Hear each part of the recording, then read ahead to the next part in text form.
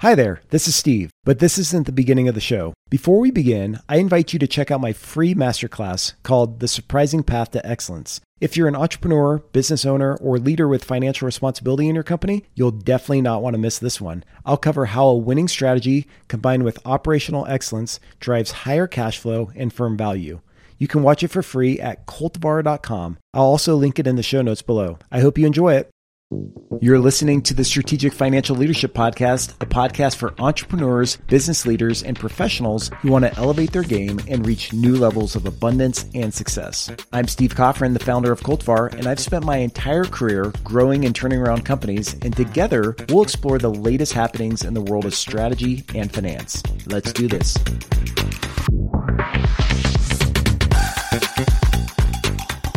Before we begin, just remember that this podcast is for educational purposes and the information shared herein should not be construed as legal, tax, or investment advice. Check out our terms and conditions in the show notes to learn more. Now on to the show.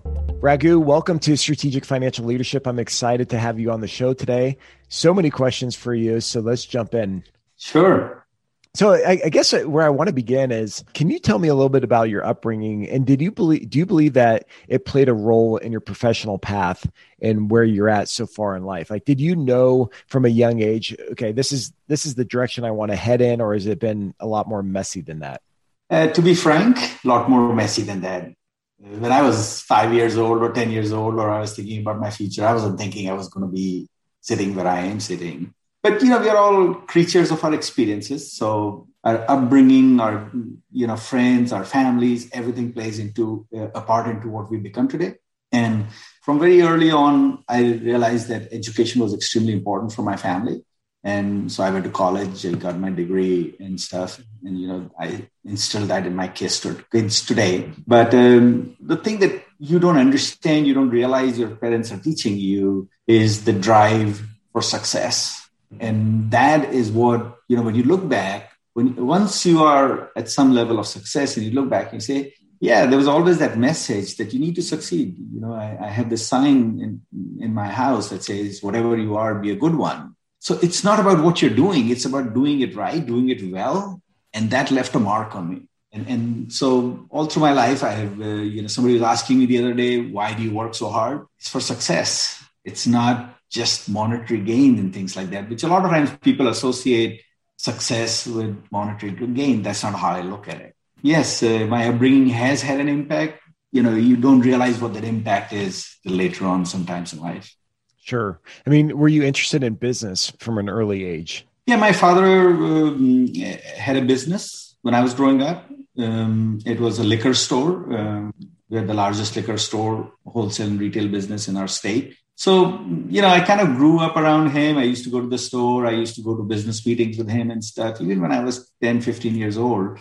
With hindsight, I am sure I picked up a lot of stuff, just didn't connect with it because, when you're 15 years old, what do you care about business or things like that? But then, I did connect those dots and I did learn how to deal with various people and things like that. So, yes. So, okay. So you go on and you get a degree in mathematics and accounting. So are you some type of numbers nerd like me?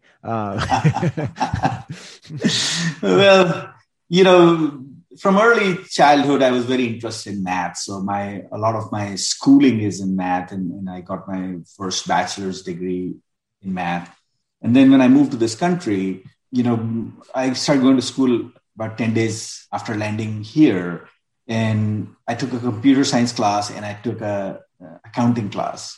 And the accounting just came naturally to me because it's like, 2 plus 2 makes sense. And, you can put these things together. And yes, all of this is coming along very well. So that led me into an accounting career, an accounting degree here in the US. And that's what is the genesis of my career, being a controller, CFO of public companies, and then now being the CEO of a company that helps controllers and CFOs succeed. Sure. No, and that's great. And that's a great mission there. So this podcast is all obviously about strategic financial leadership. And we always talk about the typical CFO being this like numbers person who's like stuck in spreadsheets and they're like, with their green shade on, doing debits and credits and crunching numbers. And they're focused on like compliance and transactional activities versus like strategy, right? And like growth driven activities. So what's your perspective on the modern day CFO, and how do you think strategy and like finance like correlate for you? And, my thinking about the CFO was more formed when I was the controller for a public company. And yes, as a controller, you're a lot more into the numbers. You even have a pocket protector. Not that but you're a lot more into the numbers and trying to make sure the books are closed and closed accurately and all that good stuff. But I always thought about not just like, okay, we got some cash, we got some AR, we got this, we got revenue. But what does it all mean? And how would a customer or a vendor look at you and address our relationship? How can you advance your relationship based on this financial data? Mm-hmm. And obviously, because I was working for public companies, not that as a controller, I wasn't dealing with investors, but as I became the CFO, I was like, how would this investor look at this? What can we tell them about this? These numbers that we're putting out that changes their mind about how they look at us as an investment. And so for me, it was all about business. And for the longest time, I've been interacting with clients and vendors all my life because it is important for them to understand where you're coming from, not just, hey, yeah, we did X dollars in revenue, or we're so profitable, or we lost money last year. So what does it all mean? Mm-hmm. And if portray that properly. And that's that strategic thinker, correct? That's that looking out and saying, yeah, we think COVID is happening. So what does it really mean for our business? And what does it mean for everybody around us in our system? Oh, and I like that. And it's like understanding that story behind the numbers to make decisions. And I like how you said, like advancing relationships, with the numbers instead of just being like, hey, let me just report on the numbers. This is what it is or what it was, but like actually doing something with the numbers. I think that's really key, right? Yeah. Yeah. So let me ask you this. I've been thinking about this a lot lately. And, when I talk to colleagues or friends or families, I've been rethinking a lot of things in life myself. Okay. And when I was CFO of a company, I really focused on like driving results, like results orientation. Yeah. So I remember, meeting with one of the presidents of the companies that reported up to me as CFO. And, he was so frustrated. This guy was so frustrated. He's like, I'm working all these hours, I'm missing out dinner time with my family because I'm working all the time and I'm just like grinding. And I'm like, look, like that's great. Like I appreciate you working so hard, but like you're losing money over here, right?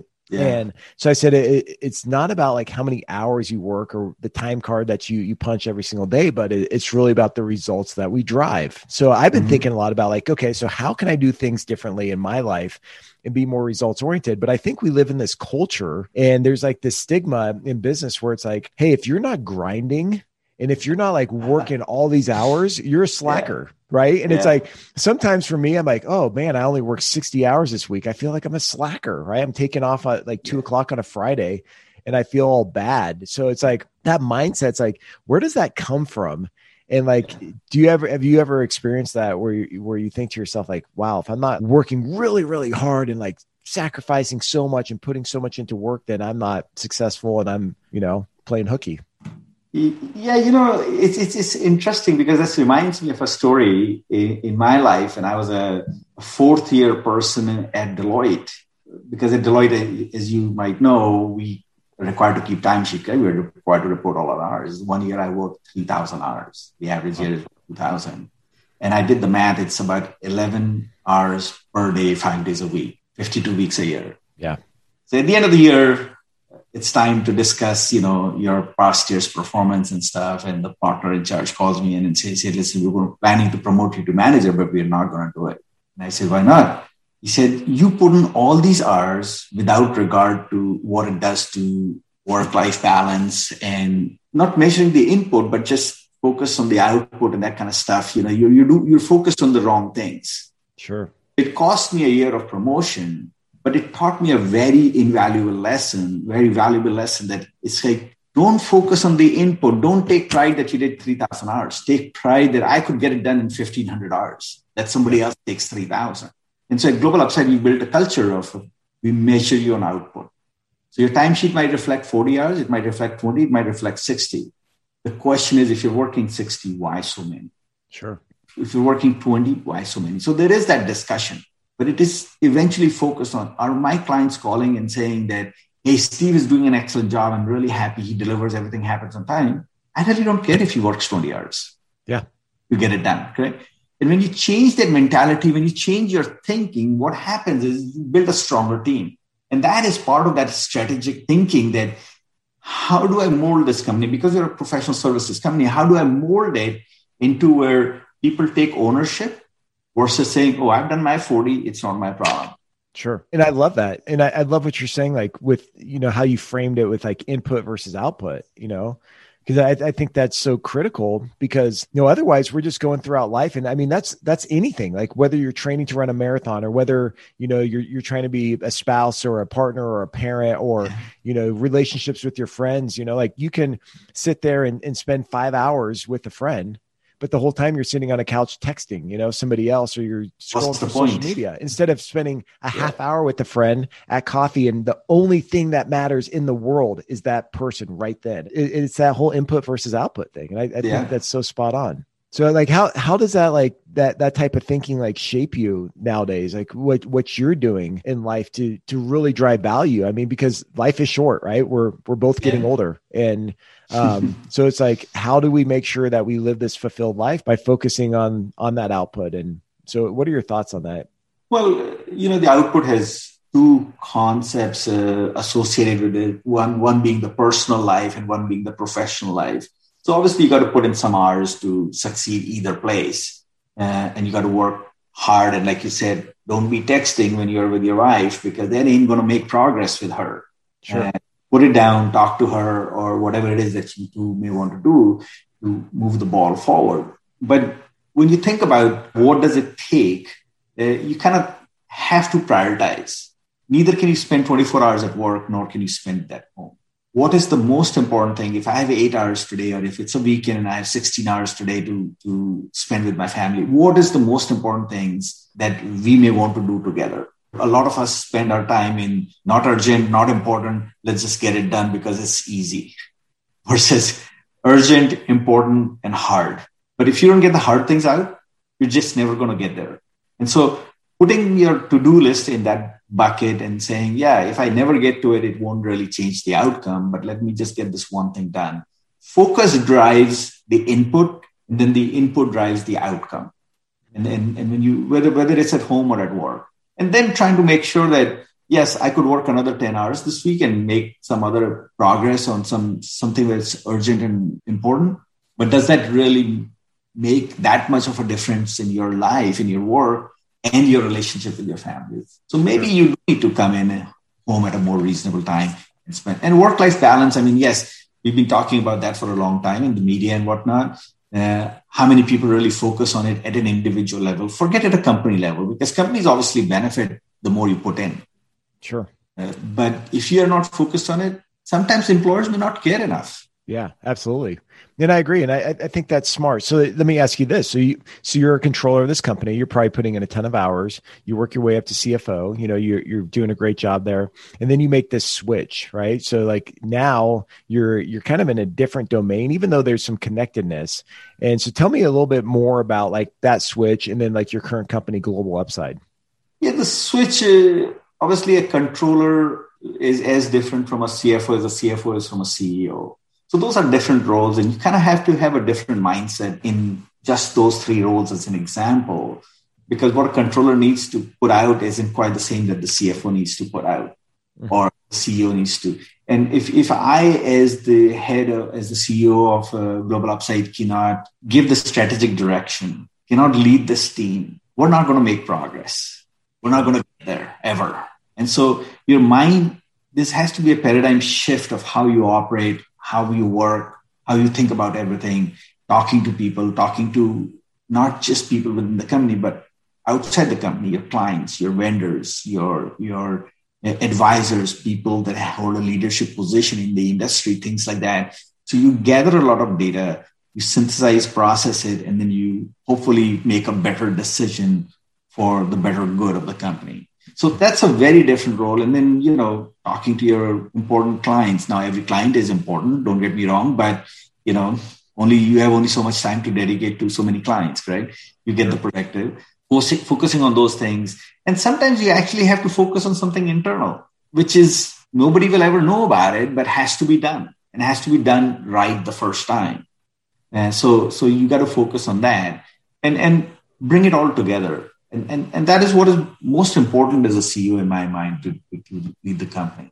Sure. What about your mindset? Like if you go back to Raghu at 20 years old, right? And like Raghu today, like mindset is like the limiting factor, right? That limits our growth because we eventually we grow into like the mindset that we have. And it's interesting because there's all these things in the world and all these opportunities around us. But I think like when our mindset isn't there, when it's not as expansive as it should be or could be, that really holds us back. Do you agree with this? And like, how do you continuously like push your mindset to allow you to take advantage of these opportunities before you? Yeah, mindset. Actually, your mindset determines where you're going to end up. Mm-hmm. Are you a risk taker? Are you not? Are you willing to jump off a cliff or the edge without knowing what's below? And that's more a figure of speech. Well, I don't think anybody does that practically, but there's a figure of speech. And if you do not have that mentality, you can rise up the ranks, but your eventual progress will be slowed, even stopped at some point because you just aren't taking that leap of faith. You're just not doing things that need to be done from a decision-making perspective, from a challenge perspective, from a, should we go down and start that business? Should we launch that product? What will it mean? Will the market even accept this product? They're used to blue widgets. Should I do a green widget or not? Things like that. So mindset is extremely important. And when you're 20, your mindset is very, very different because you're sort of indestructible. You're willing to jump off the cliff, not even think twice about it. You have to maintain that mindset even when you are much older in a much senior position. But you have to, at that point, balance it out with doing some diligence of, okay, we're going to go jump off that cliff, but let's just do some diligence into what is on the other end. Sure. And because it's no longer just about you. When you're 20, most probably you're just a single contributor. When you're later in life, I'm leading a company with 1,500 employees. Mm-hmm. Off the cliff and I make a big splat. Guess what happens to those people? So mindset is still the same at Global Upside, that we're willing to jump off a cliff, but we're just doing a little bit more diligence before we take that leap. Hey, real quick, I hope you're enjoying this episode. If you're an entrepreneur or business leader and you want to take your game to the next level, or you want to avoid being crushed out there during these uncertain times, be sure to check out our free masterclass called The Surprising Path to Excellence by visiting Cultivar.com or through our Boosting Your Financial IQ app. I'll link this in the show notes as well. I'm also offering some freebies, so be sure to check it out. Now back to the show.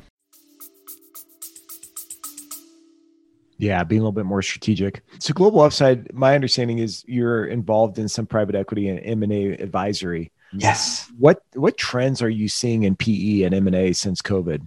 Surely you're reading some of this, Steve, where the M&A activity has really, really picked up very strongly, even though there was a little bit of a slowdown in around the March, April, Q2 timeframe last year.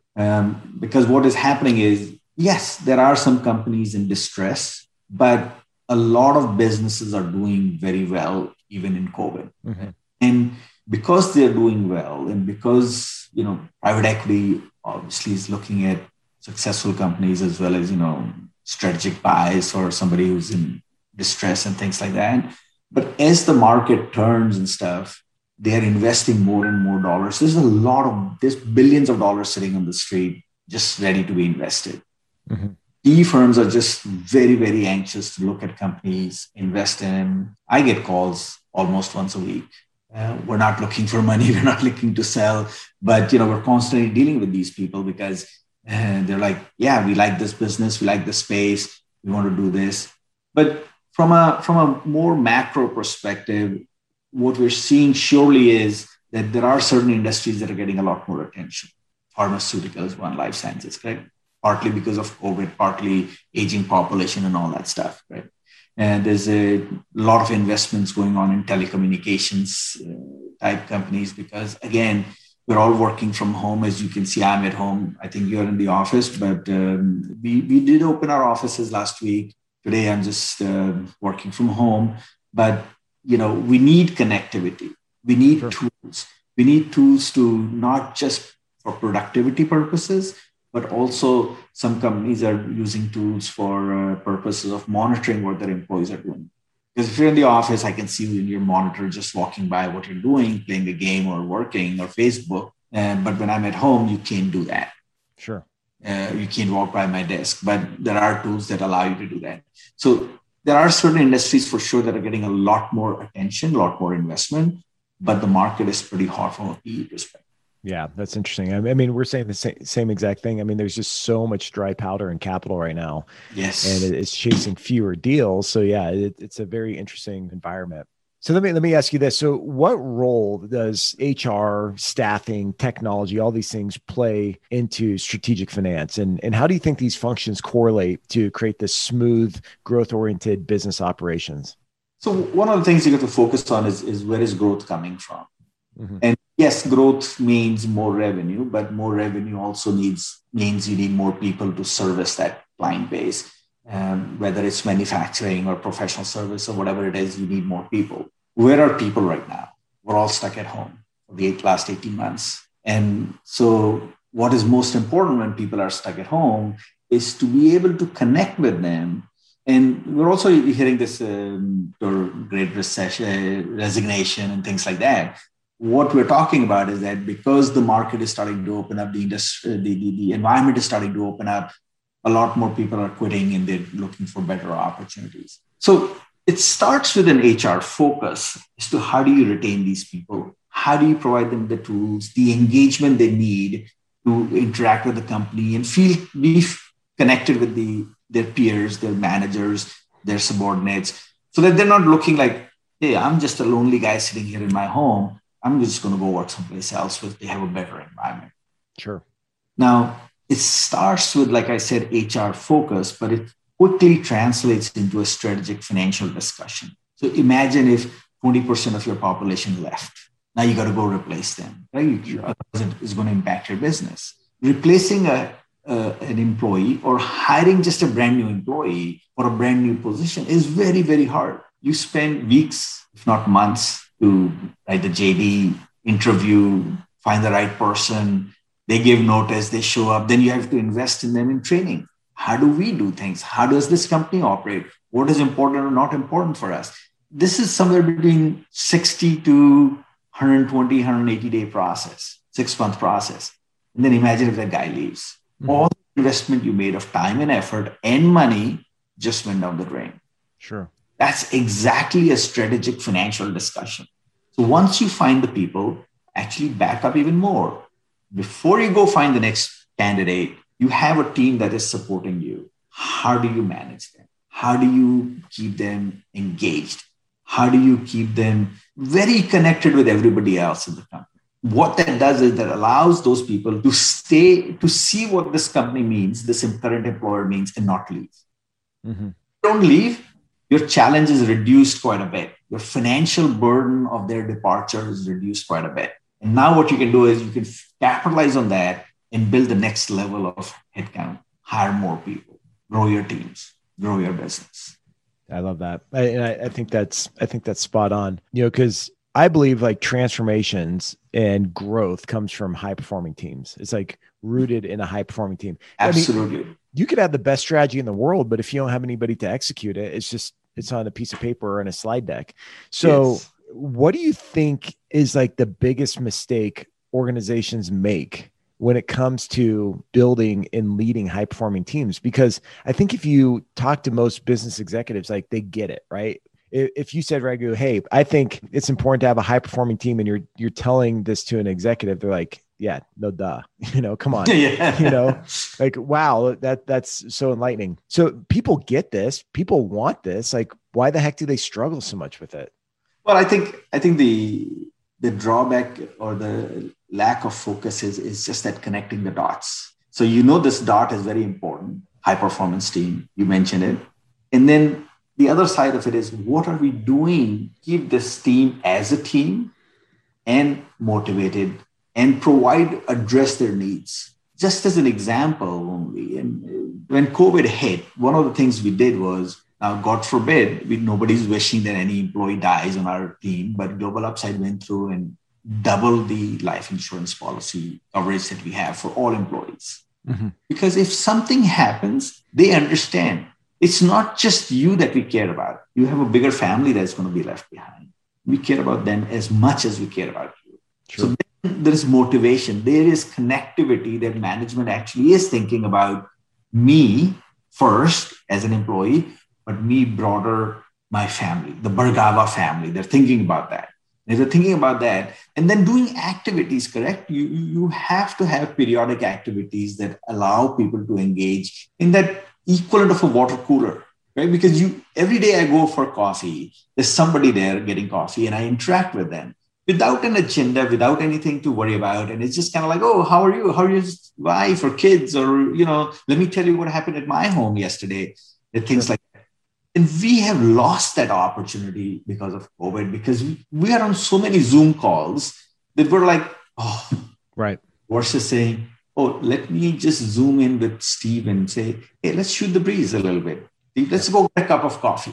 And those are the things that people are looking at. I mentioned earlier, the tools that allow you to monitor your employees' performance on the laptop, on the computer. Great, you're doing it. But if you didn't do it at work and you have faith in them, why are you doing it now? Sure. I think you bring up a great point because, I think where we've gone, like we had all this equity, like relationship equity before, right? Yeah. And team equity and whatever you want to call it. And then we get into the COVID world and people are working from home and we're busy and now we're overwhelmed. There's no boundaries between when we're working, right? So what happened and what I'm seeing is that people will hop on a Zoom call and like let's say you and I hop on a Zoom call for business, right? Most people are like, okay, Raghu, it's 9 a.m. Let's get started. I got 30 minutes with you. You don't even like stop and say, hey, how are you doing? Like, how's life, right? It becomes even more sterile and down to business.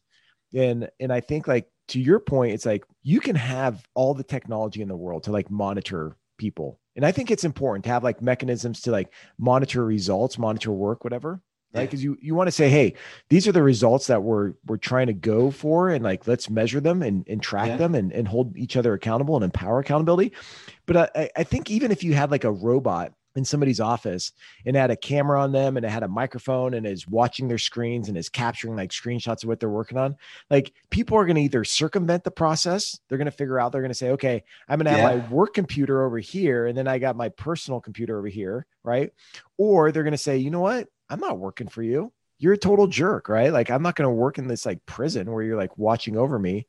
And so it's like, how do you motivate people from the heart? So when nobody's looking, they're like, you know what? I'm going to bust my butt for Raghu because I love this man and I respect him and I want to do a good job because I believe in not only him, but also the organization's purpose because it aligns with mine. Like, how do you get that like inside motivation, that heart to come out in people rather than trying to control by fear? Because if you try to control through fear and other tactics, it's not sustainable, right? And they're going to do the bare minimum just to get by, to not be like living in fear or whatever. Controlling by fear is a losing proposition. Mm-hmm. You'll work for a day, a week, a month, and then the employee is going to get up and say, hey, nice knowing you. I'm going to go someplace else. Sure. And so what that points to is primarily a cultural issue, right? How much trust do you show? How much trust is coming through to the employees? Not just I say all the right words, but do my actions support my words? And is that the stuff that the employees care about? So if it was COVID and you're asking them to, you put out a press release, yes, you're allowing everybody to work from home and whatnot and stuff. And then you're sending a memo to the employees like, hey, if you're not in the office, vaccinated and all that good stuff, you're going to get fired. Well, look, I see through it as an employee. And I need to walk the walk and talk the talk. So it has to be connected, and not just connected, but connected in a way that means something to me as an employee, as a team member. And once you address that, once you connect at that level, so we've been doing surveys as to how can we positively impact your life. while we are in lockdown. Mm-hmm. And we listen to that and we are actually taking action around it. Doesn't mean that the action happens tomorrow and, it's like you got unlimited budgets to do these things and stuff. Being a CFO, you understand that clearly. You have all these restrictions, limitations on any company to be able to execute. But actually laying out a plan that the employees think like, oh yeah, okay, I see it's going to happen in 30, 60, 90 days, whatever it is, but they are working towards it. They are actually listening to my opinion. And that allows them to stay connected. That allows them to show that, listen, this is not just a management team sitting in their ivory tower. This is a management team that actually communicates, having an open door policy. Now, not everybody can walk into the CEO's office, and in larger companies where, CEO is in city A and you're in city B, but open door policy can mean a lot. I can send you an email at my convenience. And you're not going to take it negatively saying, what the hell, you're criticizing me? I'm going to fire you. Versus saying, oh, I see. Let me think about it. Let me do the right thing. Maybe I do have a habit of making a mistake or doing something, poking my nose. I use that as an example, correct? Nobody's going to get hurt, but it is very offending. Sure. Okay? So yes, I need to change that habit. And when you have that happening, then the team, the employees feel like, yes, I have faith in this guy that he's going to do the right things. We're all humans. We will make mistakes, hopefully not significant mistakes as a leader. Hopefully nothing that has a big negative impact, but we're listening to you. We're focused on what you are saying to us. Sure. And I think that's so important. And I mean, you know what, the two things that I'm focused on right now in my personal life, and I think this spills over into our conversation and into my professional life, is empathy and compassion. Do you think that makes me a wimp? No, actually that makes you a human that cares about other people versus just a human that says, what do I care? I have a good life. I have a big house. I have 17 rooms in my house. I can go in any room and work. I don't care that you have a one bedroom and you have a little kid crying there. Shut him up. Yeah, exactly. Well, and it's funny because, I joke with you. I don't think I'm a wimp. I actually think these are good attributes to focus on. But it's funny, Absolutely. Like it's almost like empathy and compassion. It's like, what are you turning soft on me here? You need to be this like hardcore executive guy, right? But I think here's my thought. So, you draw a circle on a piece of paper. Okay. So you draw like a size of a basketball. And in the middle, you take your pen, right? You just take your pen and you put a dot on there. Mm-hmm. And that's how much we know about people's lives. And you say, okay, well, I know, I'm really close with this person. Okay, draw, fill in a circle the size of a marble, somebody you're really close with. But it's like, we know, sure, some things about people's lives, but we don't know their feelings. We don't know their thoughts. We don't know their circumstances. And even if I said, you know what, Raghu, what you're explaining to me, like what you're dealing with right now in your personal life, like I have a friend who went through the same thing. That's not even true, right? Like, even if it's the same exact circumstance, like, oh, I have a friend who had cancer. This person had cancer. Oh, let me try to give advice and share, like some helpful tips. It's like, they don't even relate, even though they had different or same circumstances is totally different, right? The experience. So to me, I'm like, empathy, if I want to be a better leader, if I want to drive growth within organizations and like truly transform them. And I'm not talking about like the turnarounds and transformations where you go in and you just cut the staff, you fix the profit short-term, and then the thing blows up in a few years. I'm talking about like true resilience, long-term growth.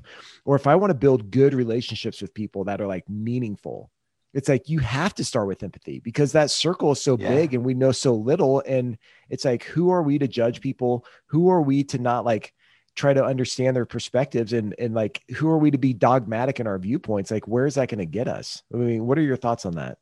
That is a very important point you're making about empathy and compassion, because ever since I became a manager, and I would have on the calendar a 1 week, 1 hour session with each of my direct reports. And I said, this is your time. You tell me, we will discuss whatever you want to discuss. I had a team member one time. She had a 18-year single mom. She had an 18-year-old daughter who was doing drugs and running away from home, coming back and stuff. I clearly understood whatever is happening at her house would impact work, because she's so stressed at home, she can't really focus at work. And if she's having a bad day at work because I walk out and I yell and scream at her for some mistake or whatever, she's going to go yell and scream at her kids. Mm-hmm. That piece, that open dialogue about tell me more about your life, tell me more of what's happening, and both at work and at home allows you to make that dot a little bigger. I don't think we can ever get it to the basketball size, correct? That ain't going to happen. You have to marry them or go live with them or something like that. That ain't going to happen. But if you can grow that dot a little bit bigger, then they actually feel connected with you. And we had a situation not too long ago where one of the employees called up Geeta, who's my wife and who's also our COO, co-founder, called her up and said, hey, listen, I'm going to leave Global Upside and I'm going to go do this other thing. And I'm like, she said, why are you doing this? What's wrong? Because she could hear something in the voice. Find out he had an argument and a fight with his wife. And Geeta walked him off the ledge and he's like, yeah, this is great. The problem was some disagreement with the wife. And it wasn't even like, okay, now you should get a divorce. It was just like, okay, calm down, think about it. And that's empathy, that's compassion you're showing for and I wouldn't even say for your employee, for a fellow human being. Yeah. Yeah. Okay? Because a divorce isn't necessarily the right answer for every couple. Mm-hmm. It's like staying married isn't the right answer for every couple either. Sure. But let's look at it with a little bit of a cooler mind. Pay attention to what they're saying and react and interact with them in that situation. I can never say, if I was in your shoes, I would have done this. Really? Sure. Do you know everything that happens in my shoes? Right. Basketball size, correct? No, you don't.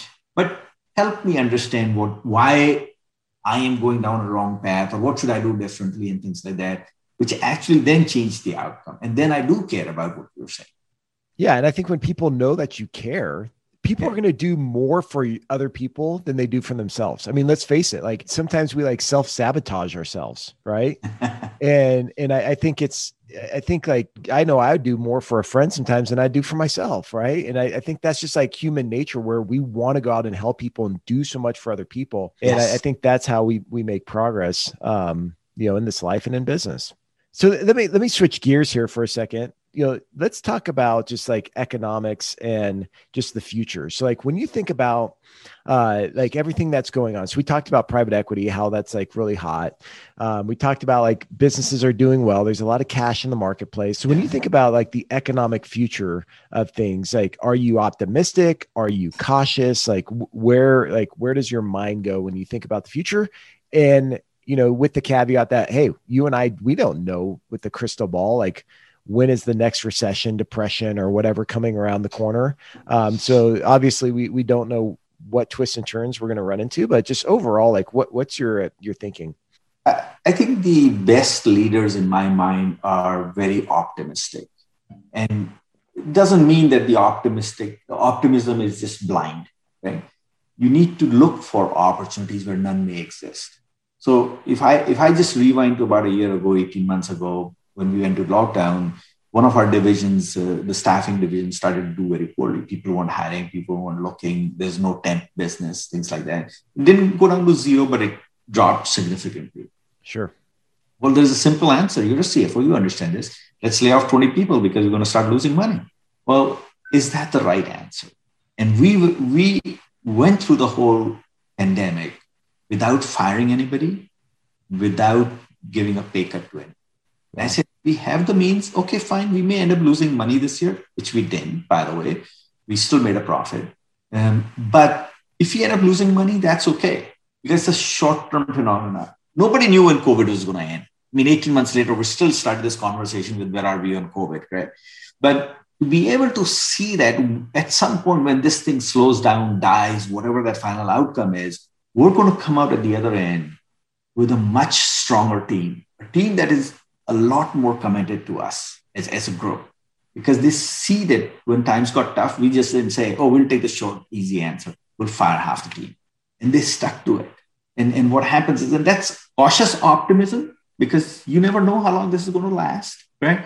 But cautious optimism, but also having that faith in yourself that you can go through this, endure this, and come out at the other end still strong, still standing. Because what if we lost all our money? We lost, a bunch of millions of dollars. What would happen then?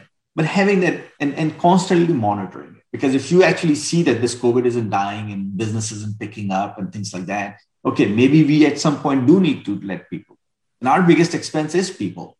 Sure. 80% of our cost for this company is people or people related. So you kind of have to focus on that and be strategically, very cautiously optimistic.